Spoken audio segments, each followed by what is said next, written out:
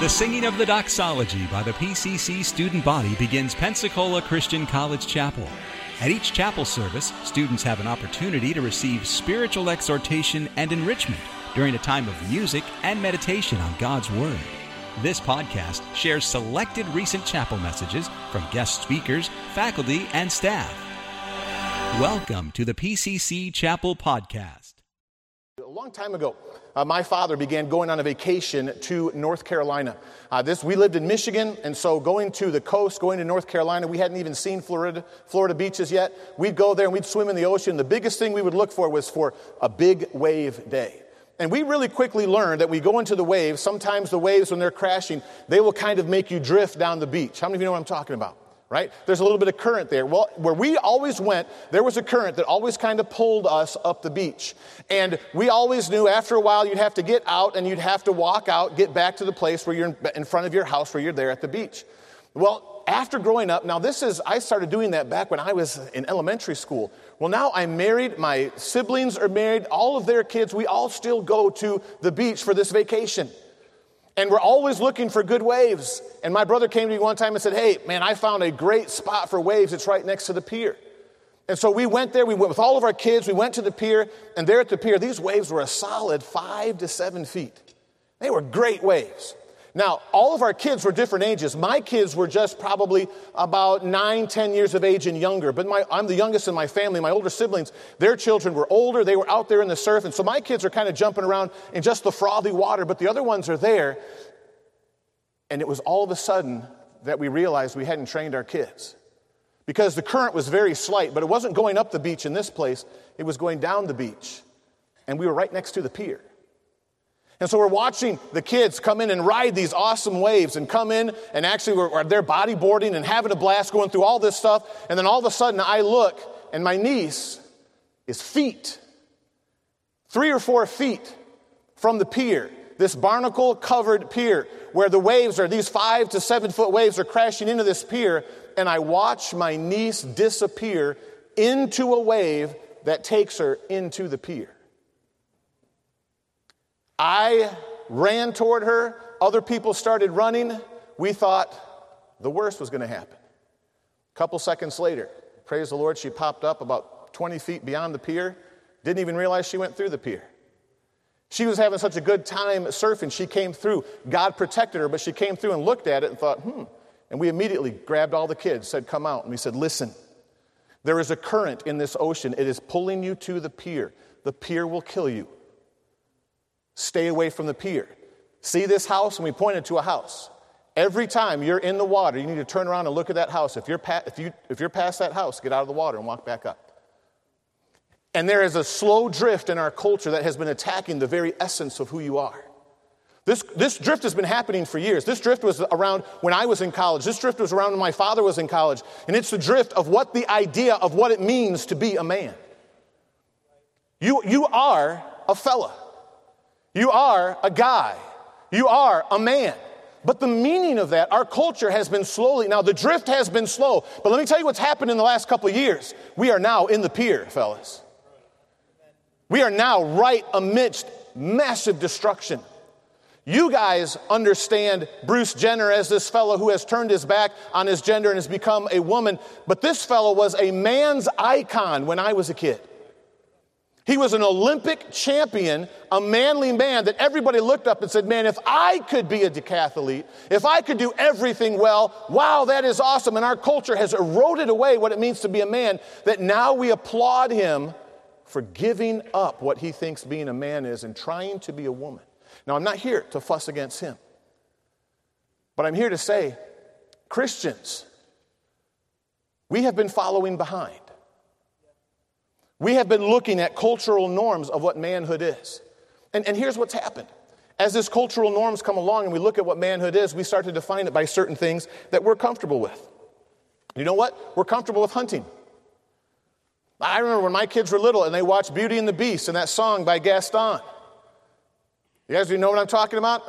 We're talking about being a man. Can I admit to watching a Disney movie? I've watched all of them. I've got 5 daughters, okay? But Gaston goes around and sings about how he decorates with antlers and every last inch of him is covered with hair and he spits everywhere. I'm a man, and I'm laughing at it and looking at it. But that's a lot of what I see has happened in our Christian culture, is we've said, hey, we need to train our boys how to be men. Let's take them hiking. Let's go out in the woods and kill something and skin it. Then cook it over a fire, because that's what men do. And now we have in our Christian cultures, we have these fellas that say, well, I don't like walking out into the woods and killing animals. I don't like ripping a heart out of an animal and taking a bite out of it and going, roar. Maybe there's something wrong with me. And then our Christian culture looks at them and says, yes, maybe there is. Go out and play football. Join a boxing league. Go out and break something. Be a man. And we've drifted, and we've drifted. You know, the Bible tells us in Romans 12, be not conformed to this world. It's not just talking about sin, it's talking about the thinking. James says pure religion is a number of things, but the last thing that he says is to keep yourself unspotted from the world. Proverbs says ponder the path of your feet. Look at the direction. And I want to ask you, and I want to challenge you this morning with what it means to be a man. Because let me tell you what Pensacola Christian College needs. It's the same thing that Grace Baptist Church needs. It's the same thing that this world needs, is fellas that know what it means to be a man. And they don't let them drift or make them drift into other stuff. Where they look at it and go, hey, you know what? And I'm not going to talk about hunting. I'm not going to talk about football. I'm not going to talk about spit. I'm not going to talk about how to blow your nose without using a Kleenex. I'm not going to talk about all these cultural things. Well, this is how to be a man. You got to be able to burn and scratch and... No. That's not the point. Because man is not what you do. What you do is determined because you are a man. And you can enjoy playing the piano and be a man. You can enjoy different things that our culture says, well, I don't know if that's really manly. I remember when I was dating Miss Goforth and was talking with her, and we were just starting to get to know each other and some different things, and I went to her house and I put on a pair of shorts. My mother sewed, crocheted, macrame, did everything. When I was sick, she had to stay home from work. She would do that stuff. I loved to learn. And so I would learn how to do that stuff. I learned how to needlepoint. It's like, Mom, what are you doing? Well, you can do this, and this is how you make it. And I'm like, okay. She's making clothes. How do you do that? This is how you make clothes. And I remember being with Day, and she's saying, those are weird shorts. Where did you get those? Oh, I made them. If you make shorts, don't wear them on the first date with a girl that you're interested in. It's not a big draw. She didn't go, good, you can sew. She went, you sew? And I said, so what? That's good. But the reality is, it's okay to be a fella and not like cooking. And it's okay to be a fella and love to cook. It's okay to be a fella and not like football. It's okay to be a fella and like football. It's not determined by what we do. It's who we are. So I want to look at what this is. Now, let's have a word of prayer and then we'll jump in. Lord, bless this time. Help it to be profitable. Lord, help us not to lose the opportunity that we have to display you to the nations. Lord, we need you. Fill me. Use me. Lord, help these men to understand where Satan has sneaked in and whispered lies in their ear, and they're following a path of destruction. And Lord, help us to be men. In the precious name of Christ, amen. First of all, I want to just kind of lay it out here. There is a difference between men and women. The Bible says very, very specifically in Corinthians 16:13. Paul is talking to both men and women, and when he's telling them how to behave in the faith, he says, watch ye, stand fast in the faith, quit you like men. He says, literally, be a man. Act like a man in the faith. And so, for him to be able to say to them to act like a man, Paul was not Corinthian. Paul did not grow up in Corinth. This could not have been a cultural norm. It could not have been Paul saying, okay, they need to play football, they need to wrestle, they need to spit. He said, listen, act like a man. He comes from a different culture, telling another culture, listen, you need to be manly in your faith. I'm not going to spend a long time on this, fellas, but fellas, understand, God made men and women different. They are different. That is the way he made them. And the Bible says that in our faith, we need to act like a man. So what does it mean to act like a man? Well, let me say, number one, being a man means you're not a woman. Being a man means you're manly, you're not female, you're not feminine. But one of the things I think we struggle with the most, fellas, is being a man also means something else. It means you're not a kid. My brother is 9 years older than me. The most often quote from Mike Goforth was, "Quit being a baby." My brother could beat the living daylights out of me at any time he wanted to. And then if I went to mom and dad, he would say, "Go ahead, tell mom and dad, I know where you live." There was one time I came back from getting spanked by my father, and I was going around doing that whimpering. And all of a sudden my brother said, "Hey, quit being a baby." And I looked at my 9-year-old brother in anger and said, "Shut up, you don't know what I just went through."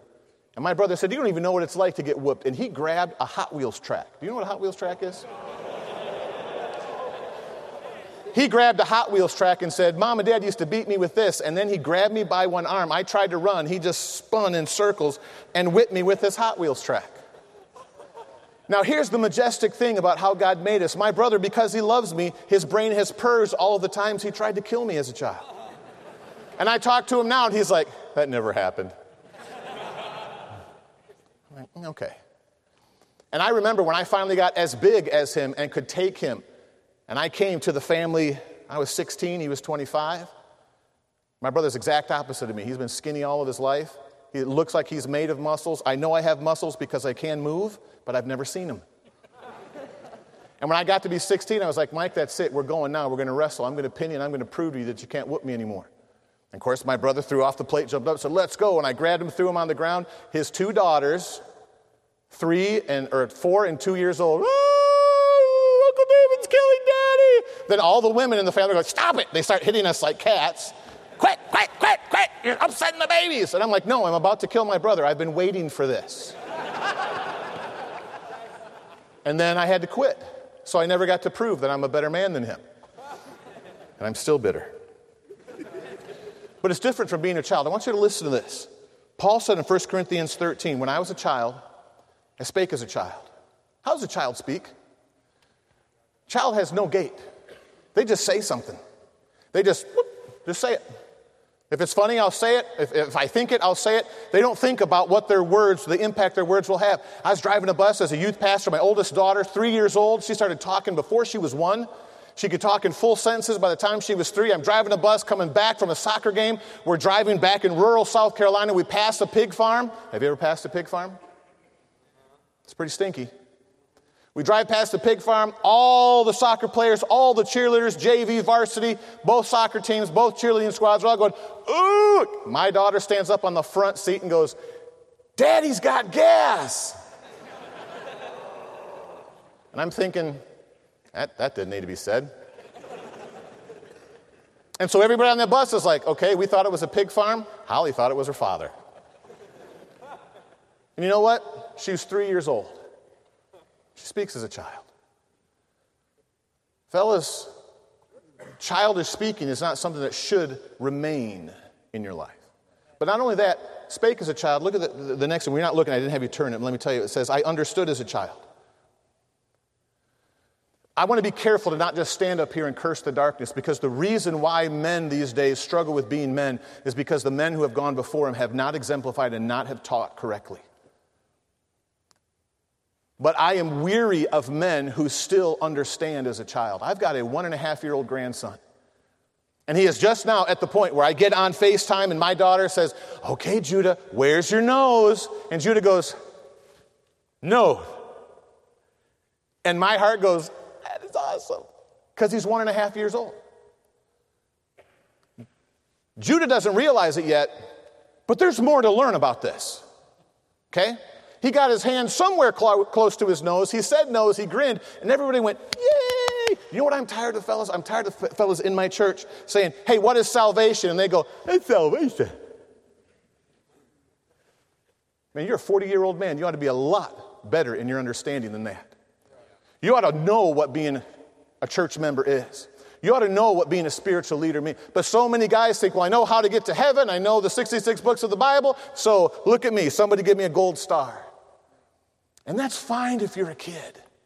But that's not fine for a man. Spake as a child, understood as a child. The next one, I thought as a child. Boy, I remember my daughters, they would get something, Their sisters, their younger sisters, it'd be their birthday, and they'd get all the money in from the parents. And I remember hearing my older daughters saying to their younger sister, "Look at that ugly green crumply thing. Why would you want that? Look at this nickel. See how it's shiny? I'll tell you what, you probably don't want that ugly green wrinkly thing because it's nasty, but I'll trade for you." And you know what? The amazing thing is a 2 or 3 or 4-year-old will go, "This is terrible. Thanks for explaining to me that it's terrible. Yes, you want it?" And what are they doing? They're saying, "Take this 5 cent, I'll take that $20 bill." And Dad comes in and goes, and they go, "I'm sorry, Dad." And they hand it back. And you know what? So many of us get led down ignorant paths because we think like a child. Will it be fun? Let's do it. Will it make me feel better? Let's do it. Will it cause me sacrifice? No way. And we just think in this childish manner. So understand, fellas, being a fella means you're not a woman and you're not a child. Now, I hope you understand. I'm not saying that being a man means you live your life in a miserable way. No. Because see, what the Bible tells us, there's a way that seems right to a man, but the end thereof is what? Ways of death. You can chase this childish living, speak what you want, have a very rudimentary understanding of God's word, and not be able to discern between good and evil and just go through life and think life is wonderful. But that is a difficult life, fellas. That is a life that ends up tragically.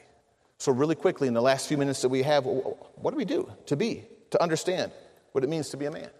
There's a lot of things we could look at. We could look at some things that the Bible delineates that a man should do, that he should work hard, that he should provide for his family. We're going to look at one thing in particular. It's one thing that's going to look like a number of things. And if you have your Bible, I want you to turn here. I want you to look at, if you would, at Ephesians, and then we're going to look back at Philippians. We're going to start in Ephesians, and we're going to come to Philippians. There's one thing that you can say that is true about a man. And the thing that I like, especially about teaching to college students. Now, I know that some of the college students in here, I know some of you are married, and so this immediately applies to you. But for the majority of us in here, you are in the same situation as our Lord and Savior Jesus Christ. Okay? The Bible tells us some specific areas that we as men are supposed to lead in. What are those areas? We lead in the home, right? And we lead in the church. Now, some of you are saying, "Well, Pastor Goforth, I don't have a wife. I'm not the deacon of a church, so I don't have any responsibilities." But understand something. What Paul was saying in Corinthians, he says, "Listen, when I became a man, I put away childish things." And I want to ask you a question. Do you think that Jesus Christ was a man? Did he have a wife? Did he have a church? No. He didn't have a wife. He didn't have a church. But Jesus Christ was absolutely a man. And the people that he was leading, some of them had families. We know that some of them had mother-in-laws, and there's only one way to get a mother-in-law. So it's obvious that some of them were married, some of them were in the point of being a head of the home. Jesus was not, but Jesus absolutely led. And if you're there in Ephesians, I want you to look at this particular verse. Okay? Ephesians 5, look at verse 25. Paul says, "Husbands, love your wives, even as, or just like, Christ loved the church and gave himself for it." Now, fellas, what I'm about to tell you is not something that's fun. It's not something that's exciting, but it is something that God has made you to do.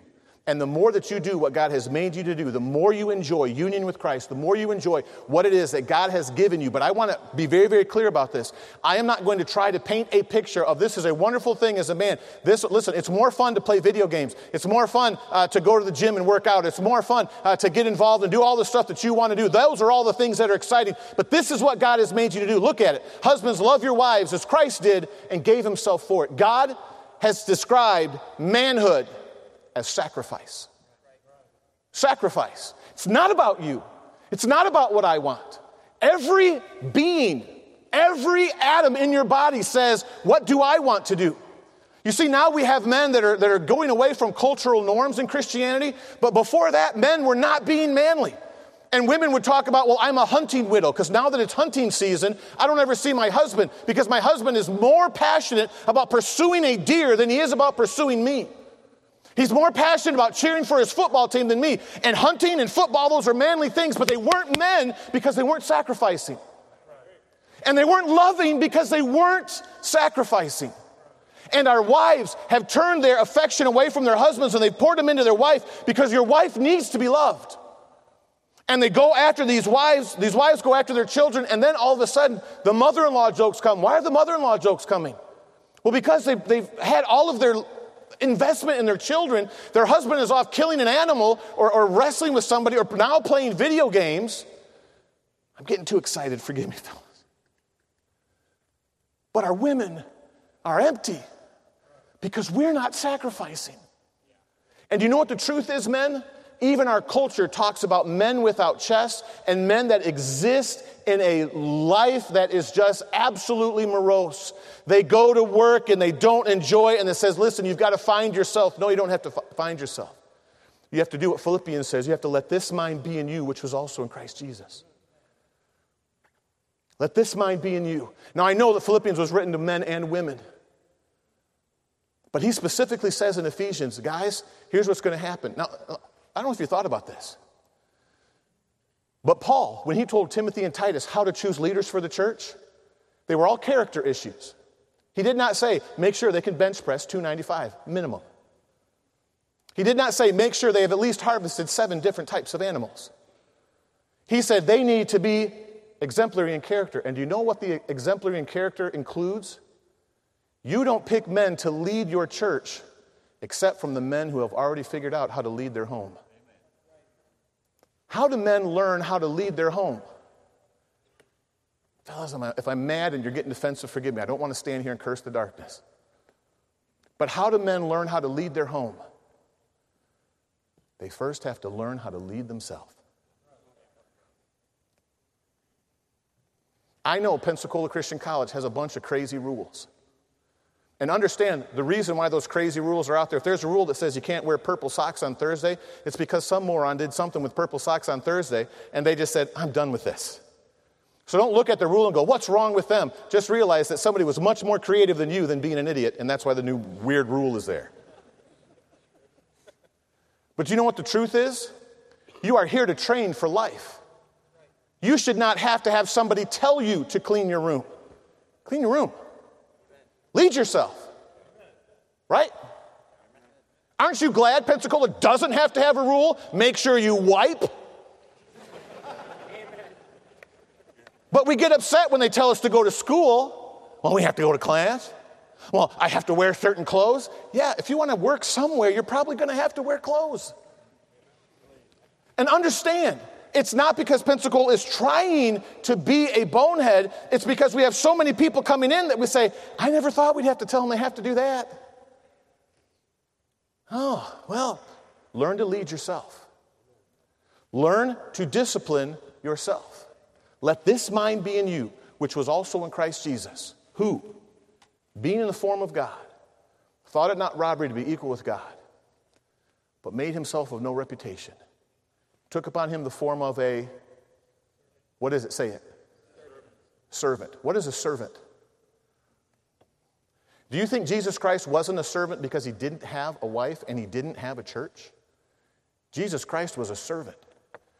Do you know what Jesus Christ's life was marked by? He gave, and he gave, and he gave, and he sacrificed, and he put up with junk, and he sacrificed, and he gave until there was no more to give.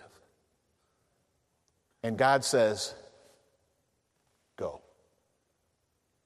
Do you realize that our job as men, the primary job of men, is to portray Christ to this world? Your wife, your children are to learn who Christ is because of the reflection they see in their daddy. And don't think that it's magically going to happen after your senior year when you get married, when you've been acting like a buffoon all of your life. And then all of a sudden, well, now that I'm married, now I'll be responsible. That's not how it works. Fellas, I am begging you, let this mind be in you. Understand what it means to sacrifice. Now, don't go around. If you've got a girlfriend, don't go to her and say, you know what, Pastor is talking about the importance right now of living the way that God has told us to, and he's told me to be a leader. I believe the same passage also tells you to submit. So you and I will be making all the decisions for you because she doesn't have to submit to you. That's not her responsibility to submit to you. Now, I will tell you this. If you're dating a girl that doesn't submit to anybody, run. If you're sitting there, if she comes in and goes, oh, I hate my dad. Oh, I hate Dr. So-and-so. Oh, I hate my floor. I hate that. But you're so good to me. No, you're the tool that she's using to fight every other authority. And when you become the authority, who's she going to fight? Well, it won't be me, Pastor Goforth, because have you seen my abs? Have you seen the way my muscles ripple? Let me encourage you, fellas. You are not so fine that you're going to make your wife submit to you. But do you know what can happen? You can show her Christ. And right now, you need to take on this responsibility. God has placed me at Pensacola Christian College to lead myself, to begin to learn the discipline of being a man, which means sacrifice. Fellas, that's why we run into burning buildings. Not just because, well, men should go into buildings. That's why when a robber goes to rob our family, we step in front of them. Not because, listen, you may have a wife that is a 9th grade black belt and she could go out there, say hayah, and break the person. You still are the one that's called to sacrifice. You are the one that is called to say, it's not about me. And if there's anything that the cultural drift has done to our fellas, it's turned them into massive monsters of me. Let me play video games. Let me hunt animals. Let me do sports. Do you know, and I haven't asked Brother Atkins about this, but Brother Atkins is not one of the main qualifications to be a spiritual leader in churches these days, attendance. Just be there. If you're there Sunday morning, Sunday night, and Wednesday night, people are like, well, he's a leader. Just because he's there, that's not a leader. A leader says, listen, I'm going to walk with God. I'm going to worship God. I am going to submit to God. I am going to follow him. And then you turn around and you look at your roommates and say, follow me as I follow Christ. And then when God moves you out of college and he moves you into a business, and maybe you're not married yet, but he moves you into a culture of work, then you follow Christ and you turn around and you look at everybody else and you say, hey, listen, I'm following the King of Kings, the Lord of Lords. Do what I do. Follow me. And it's not about what you can get, it's about what you give. I traveled for Pensacola Christian College as a representative and had the opportunity to travel around and do different things. I'd never played golf in my life. I grew up kind of in a suburb of an inner city in Pontiac, Michigan. Never got involved in it, didn't really have much interest in it. Then my first ensemble, the one fella got kicked out of school. He mouthed off to Dr. Horton the day before we left on the trip.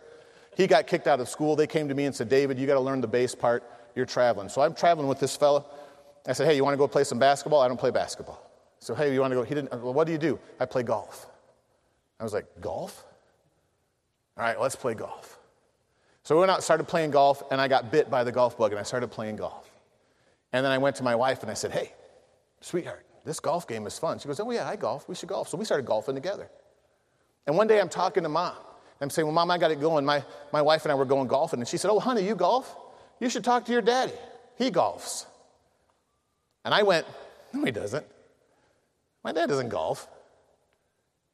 I've never seen my dad talk about golf or even golf or had anything. I didn't know he had any knowledge about golf. And so the next vacation I was with him, I said, Dad, you golf? Yeah, I golf. So we went to a golf course. He rented some left-handed clubs. My 60-something-year-old dad said, okay, this is how you hit this club. Whack. He called his shot, put it out on the flag. Said, now, if you want to curve it over to this, then you hold it like this, you do this, whack, turn it over, then like that. And I sat there with my jaw dropped going, what? I couldn't get the ball to go anywhere that I wanted it to go.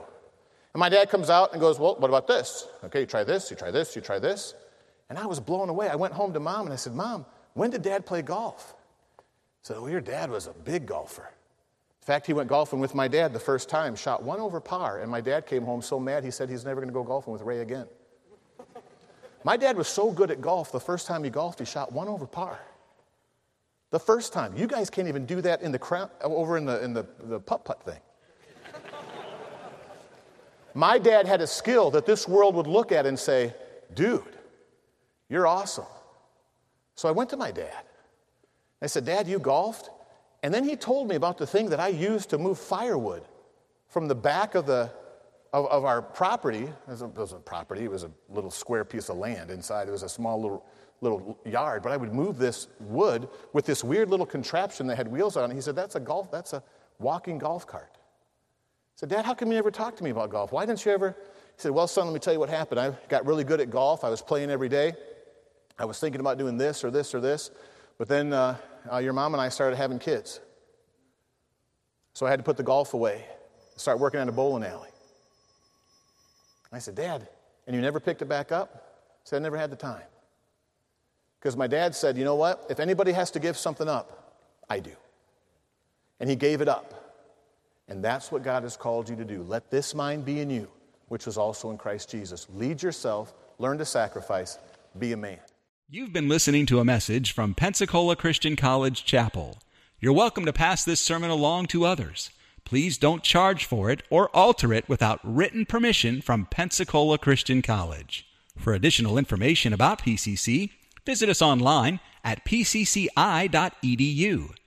Pensacola Christian College, empowering Christian leaders to influence the world for Christ.